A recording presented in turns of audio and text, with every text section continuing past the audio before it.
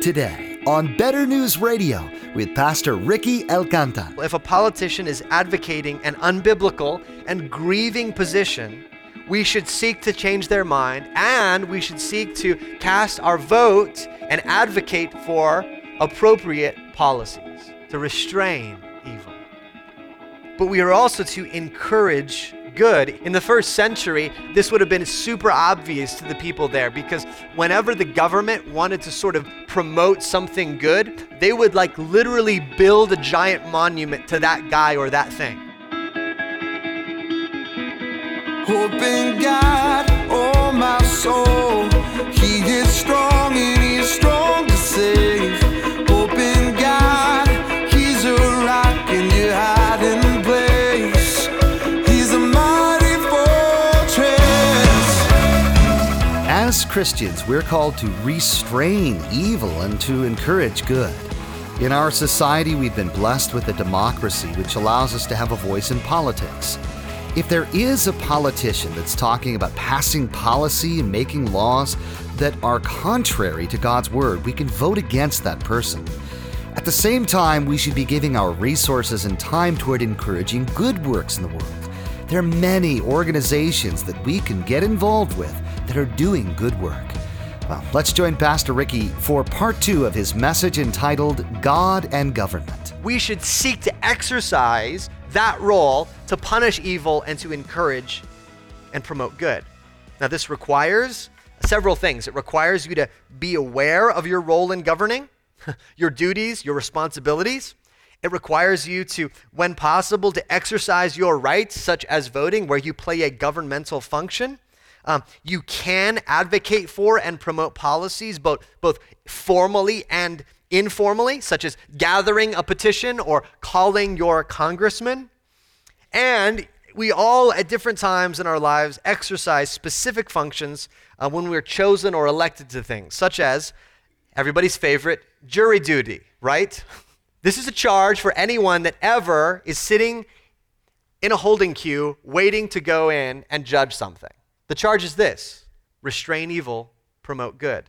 It applies if you're voted into school board. It applies if you're voted into local government. Our church has a kind of a disproportionate number of folks that are on some level employed by the government, right? We have a number of soldiers and their families. We have a number of government, kind of federal government officials. We have a number of even kind of on the local level, like school teachers. And so the charge is for you as well. In terms of you playing a role in the government of the United States of America, receive this charge: restrain evil, promote what is good. Don't look the other way when evil occurs. Don't leave good things undone. You receive this charge as a Christian and as a citizen. We are to hold back evil and to promote good.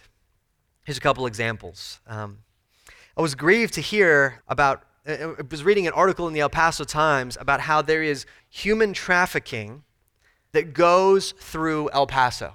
A lot of times they're not even kind of staying in El Paso, but they're coming through Mexico or from some other place through El Paso to another place. And they wanted citizens to be aware. Friends, as citizens, we should see that, and it should grieve us. And we should receive this charge in 1 Peter, that we are to restrain evil. And we are to advocate for laws and make sure there are laws that make that illegal. We are to advocate for local enforcement, to be swift and just in those cases. Here's another example. I was grieved when so much in one of the local school districts of El Paso came to light about cheating and other laws being broken, and that resulted in kids being hurt at the end of the day. And we are to ask, as citizens, especially if you're in that district, how can we prevent that again? Another example, if a politician is advocating an unbiblical and grieving position, we should seek to change their mind, and we should seek to cast our vote and advocate for appropriate policies to restrain evil. but we are also to encourage good. In the first century, this would have been super obvious to the people there, because whenever the government wanted to sort of promote something good, they would like literally build a giant monument to that guy or that thing. So if there was a war and a guy from a town kind of comes out of nowhere and rallies the people and fights off the Gauls or whatever, then they would build a giant statue of him in the square to say, see that? That's good. Do more of that, right? So literally there would be these monuments and things and proclamations all over the place. And it's almost like Peter is using that imagery to say, I want you to hold up, to lift up, to build monuments to things that are good, that reflect the character of God. Now, my grandfather served in the Air Force, and when he was buried at Fort Bliss Cemetery, he was honored at his burial. In all likelihood, his work transporting nuclear weapons at a time when not a lot was known about nuclear weapons probably shortened his life. It was right to have men in uniform at his graveside. It was right to watch them fold that flag in honor and present it to my grandmother. It was right to honor people who've laid their lives down for their country. The government should honor what is right. The government should applaud and highlight and spotlight and encourage what is right.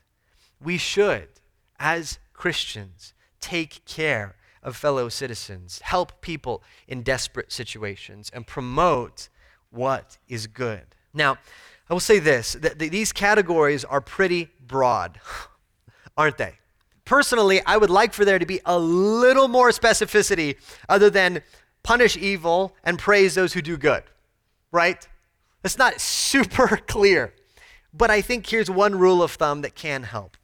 We are to advocate more and loudly for policies where the Bible is most clear and loud. We are not to advocate for better parking ordinances with the same volume as fighting human trafficking, right? We cannot advocate for a streamlined tax code with the same volume or tone as we debate whether to send our soldiers into harm's way.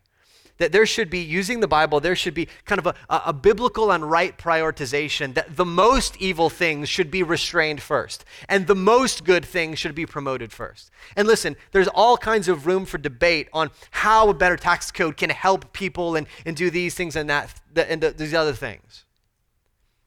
But we should allow some biblical prioritization to take place there. We are also to honor governing officials while we, in a sense, govern. It says at the end of this, I love this summary at the end where it says, honor everyone. Do you like that? Don't you wish there maybe were a few people that were excluded? Like maybe a certain person or people that you'd be like, well, except for, and Peter says, no, everyone.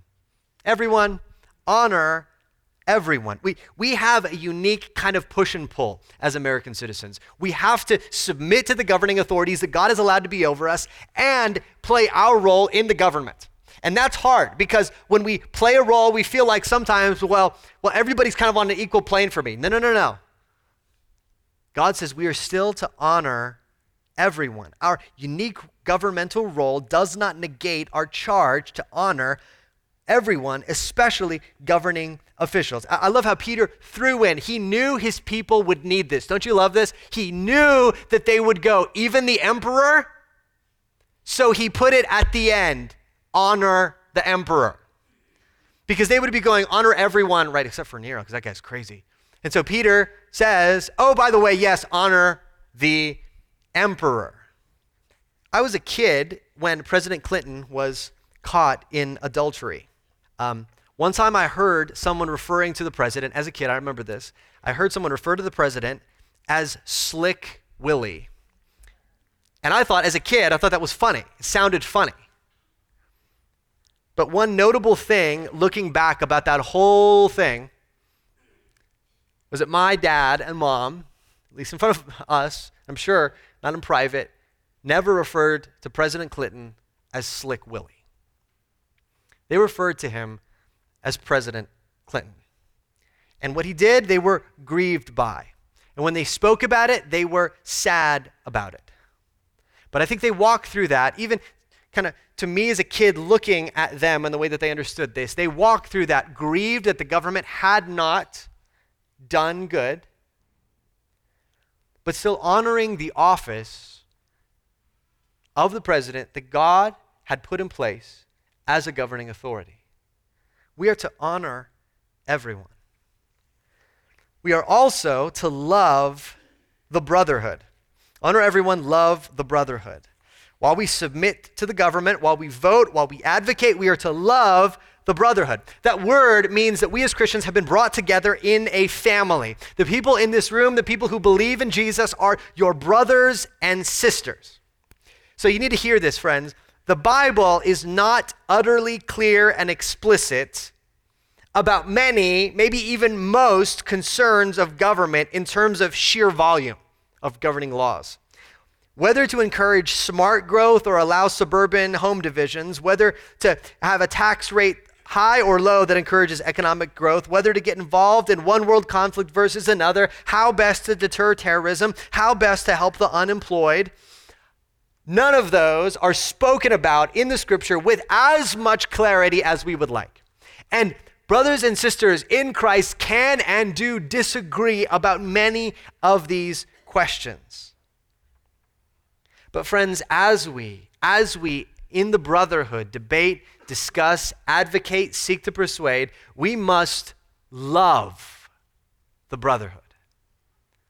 It does no good for you after community group to punish someone into submission to your view of the tax code and lose the brother. I'm so grieved when Christians do either one of two things. When they either make massive assumptions about what other Christians believe and then talk according to that, like, oh, we all believe this, right? Or two, they know others disagree with them and just refuse to temper their speech. Listen, I'm not saying that you should not talk and dialogue and seek to persuade. I love that. I love a good debate. If you want to have a good political debate, I'd love to participate and watch you debate yourself, because that's what I like to do. Just like throw in questions and see you try to answer them. I think there's a place for that as Christians. We should figure out what is the most effective strategy for promoting religious freedom. Is it this way? Is it this other way? Is this other's way? But through it all, we're to love the brotherhood. And so I think we could ask, when we talk with fellow Christians about these things, is there a tone of love in the way that we discuss these things? That's the charge. We are to be under authority well. We are to be in authority as Christians well. Those are the two charges, but one purpose. There's one purpose here, friends, and that's very clear. The overall purpose in 1 Peter 2:9 is that you may proclaim the excellencies of him who called you out of darkness into his marvelous light. God is working all things according to his plan to restore the whole universe. And our part is to proclaim him right now, wherever we find ourselves. And this applies to the details of our lives. We are, in 1 Peter 2:12, we are to keep our conduct among the Gentiles honorable, so that when they speak against us as evildoers, they may see our good deeds and glorify God on the day of his visitation. And that thread is continued in verse 15, where he says that by doing good, you should put to silence the ignorance of foolish people. So the ideas are the same last week and this week. The Christians are going to be pushed back on by their culture. They're going to be slandered. They're going to be questioned. Well then, Peter says, let it be that when they investigate us, they will find people who are living upright lives, who pay their taxes, who aren't speaking hateful things against government officials. And instead, they will find a life with many good works that point to Christ and result in that person who's investigating them seeing Jesus in their life and being pointed to him, so that when Jesus returns, there'd be one more voice crying glory. That's the point. This means that all we do should have the effect of proclaiming and not distracting from Jesus. Christians submitting to the government today is a witness, even when others don't. Christians honoring those in authority today is a witness, even when others don't. Christians winsomely and with love playing a role in the government is a witness, even when others don't. We must remember, friends, the message that we proclaim and its effect on our political kind of framework. We must remember we are not proclaiming and building an earthly kingdom. Again and again, the disciples thought Jesus was going to build an earthly kingdom that would kind of be a nation state that Jesus would be the king of, that would go and take back all the territory from the Roman governments. And again and again and again in the Gospels, Jesus says, no, no, no, I'm building something better. Look, I love Texas, okay? I've sought for 7 years to convince my wife that Texas is the best country in the world because she's from Maryland. But the point of my life cannot be proclaiming Texas. I love America, but the point of my life isn't proclaiming America. We proclaim Jesus bringing his kingdom. One commentator, Ed Clowney, says this: we must trust the king to bring in his kingdom in his own way. That way was the way of the cross. Jesus came not to destroy people, but to save them. To accomplish that, he had to defeat the great oppressor, Satan. He had to redeem sinners from the guilt of sin. His hands did not grasp a sword, but were stretched out to be pierced with nails. He did not lift a spear, but received the thrust of the spear in his side. He did not come to bring the judgment, but to bear the judgment for us. Friends, Jesus assuredly is building a kingdom. In our hearts, in every heart, there is a longing for a place where things are finally right, where things are finally just, where things are finally true, where evil is all the way restrained, where good is all the way promoted, and we long for that. We yearn for that. But friends, we must remember what Jesus himself said, which is, it is not here, but it will come. And his deep desire is that we steward our time here, right now, in such a way that more and more and more people are in that kingdom. I thank God for America. I do. I thank God for the freedom that we have enjoyed. I thank God for, in so many ways, the heritage that we have received as American citizens. I want America to flourish. In the Old Testament, when God's people are taken into exile, even in the midst of a pagan nation, God says, I want you to go into the city and work for the good of the city. For in the city's good, you will find your good. How much more should we in a country like America go into the city and work for the good of the city? Go into our country and work for the good of the country. But it must, friends, it must be placed rightly in our thinking that America will not last in eternity. But there is a kingdom that will. And with every ounce of our energy, we want to bring people into that kingdom.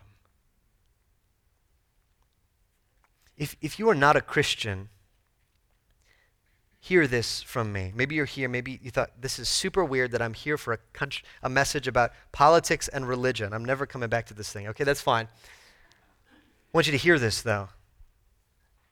We want to bring you to love a country. We want to help you find your hope and happiness and joy in a country. But that country is not in this world. It's a better country. It's Jesus' kingdom that will come one day. And we all deserve to be on the outside of Jesus' kingdom. We all should be excluded from his country. But Jesus came and he submitted himself to being punished in our place so that we could receive citizenship for that better country. And so this is not a gathering of people who are like, well, we're on the inside, you're on the outside, you're the bad people, we're the good people, and we're with Jesus. We're a bunch of people that used to be outside that Jesus has brought inside, who now are saying, everyone come in. There is a better country. The country you've longed for and yearned for your whole life is just around the corner. Won't you join us? Won't you repent of your sins and believe in Jesus and join us in his better kingdom? A couple applications I want to make sure that I hit today. Just in application of this point, don't ask politics to do what only Jesus can do. In this passage, Peter is very likely and very respectfully pushing back on the cult of the emperor. There was, in Peter's day, essentially a cult of people who worshiped the emperor as a divine being. These are people who thought the emperor would cure all that ailed the world. So Peter says, no, we honor the emperor, but we fear God. Did you catch that? Fear God, honor the emperor. Fear meaning he's the one you answer to. Now, this is important because too often I see Christians fixated on the next election or on the next law or on a set of political principles as if that thing will save us. The idol of the left is that the government will save us. And I'm sorry, but that is not true. The best government in the world cannot fix what's truly wrong with the world. The idol of the right is that free markets will save us and we need to get rid of the government so the free market can save us. That is not true either. Free markets cannot save your soul. And as Christians, we must remember that the great aim of our lives is not retaking the White House or the Senate or the school board. It is proclaiming the excellencies of Jesus so that people may see and be saved eternally. Don't let your political speech destroy your gospel speech. There is a place for clear, winsome, loving persuasion. We have a role to play in government, but the message we most want to proclaim and to proclaim the loudest is the message of the gospel. Listen, friends, let me just submit this. There should be a massive difference in passion, conviction, and tone when we talk about the gospel versus when we talk about political things. If your unbelieving family would not be able to tell which one you are more passionate about, I would submit you have a problem. If your coworkers would not be able to tell just from knowing you which one you're more passionate about, I would submit you have a problem. We have a role to play in our government, and some of that can be done quietly, and there are other times where we must take a stand and speak loudly and forcefully and with conviction. Not the same way we speak about the gospel, but surely loudly and forcefully and with conviction about things. Just the way that William Wilberforce spoke loudly and clearly and passionately for decades against the slave trade in England until it was finally abolished. But the way we use our speech in our role in governing can destroy the way we use our speech to proclaim the gospel. Ephesians 4:29 says this, "Let no corrupting talk come out of your mouths, but only such as is good for building up, as fits the occasion, that it may give grace to those who hear." Hope in God, oh my soul. He is strong and he is strong to save. Hope in God, he's a rock in your hiding place. He's a mighty fortress. Hope is something that many people have little of, and yet we clamor for the latest this or that, believing that our longing for hope will be fulfilled. Pastor Ricky will be teaching through the book of 1 Peter here on Better News Radio. We'll learn that hope is something that is beyond this world, and that our lives will become holy once we hope in the eternal. For more information, email us at radio@betternewsradio.com. Sometimes it is just easier to call. Our phone number is 915-562-7100. We'll be happy to help you. Again, that number to call is 915-562-7100. You can learn more about Better News Radio, Cross of Grace Church, and Pastor Ricky at our website, betternewsradio.com. All of Pastor Ricky's messages through the Bible are available to listen to or download for free at betternewsradio.com. That's betternewsradio.com. You'll also find contact information, driving directions to the church, and details about activities and upcoming events on our website. We also encourage you to follow the Better News Radio Twitter feed at Cross of Grace EP, where Ricky tweets additional thoughts about the messages you hear on Better News Radio. Or connect with us on Facebook at Cross of Grace EP. Well, that's all the time we have for today. From all of the production team here at Better News Radio, we want to say thank you for tuning in, and please make plans to join us again for the next edition of Better News Radio.